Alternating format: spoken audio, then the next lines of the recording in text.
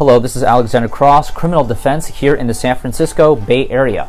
If you'd like to learn more about criminal defense, be sure to subscribe to our channel, Law Offices of Cross and Associates. So we received an interesting inquiry here on our YouTube channel. This has to do with a false accusation of touching a girl. Criminal attorney, Fairfield. Child molestation, Fairfield. Attorney, Fairfield. Let's see. I am accused of improperly touching a 7-year-old girl at a party. I have an open domestic violence case. Can that hurt me, and how can I defend myself if the accusations are false? Well, first of all, yes, of course it would hurt your domestic violence case, especially if you're on probation for that domestic violence case, because any new arrest would be considered a violation of probation.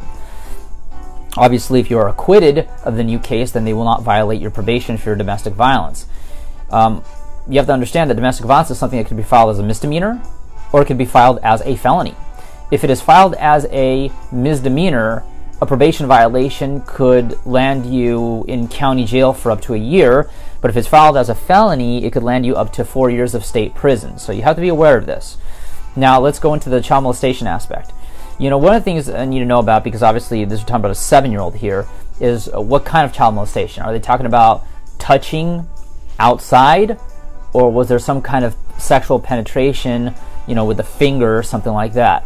The reason is because if we're talking about touching chest, vaginal area, buttocks on the outside, that's a violation of Penal Code Section 288, parentheses A, felony, which carries up to 8 years state prison, plus having to register as a sex offender for life. Now, if you go in and let's say they're claiming that there's sexual penetration of a 7-year-old, well, now we're talking about a violation of Penal Code Section 288.7, which carries up to it's 25 to life.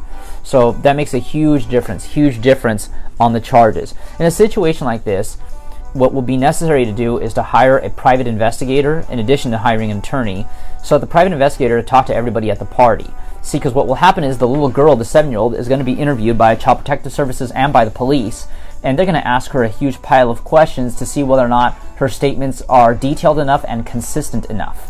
Now, if she starts giving all these random statements that have nothing to do with anything else, well, then the DA is going to have some problems. The district attorney is going to have some problems prosecuting you. But, you know, obviously if she's giving some very consistent statements, well, then that's going to be a very big problem, especially since in these cases you have this he said, she said type thing.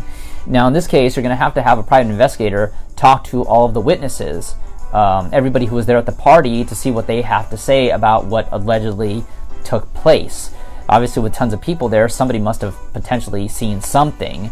Obviously, if somebody says, oh, well, we saw them go together by themselves in a locked room, well, that's a big problem. Because the little girl says, oh, no, he touched me in the living room in front of everybody.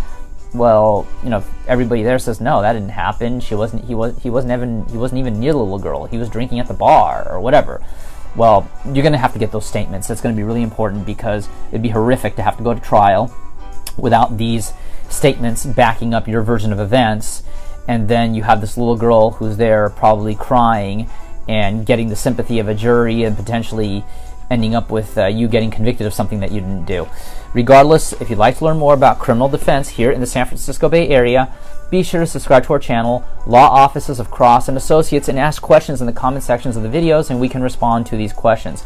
But if you've been accused of a crime and need representation in court here in the San Francisco Bay Area, give us a call at 1-800-862-7677. Once again, 1-800-862-7677. On our next video, we're going to be discussing the case of somebody who was arrested for obstruction of justice. Criminal attorney, Fairfield. Attorney, Fairfield. Child molestation, Fairfield. Sex crime, Fairfield.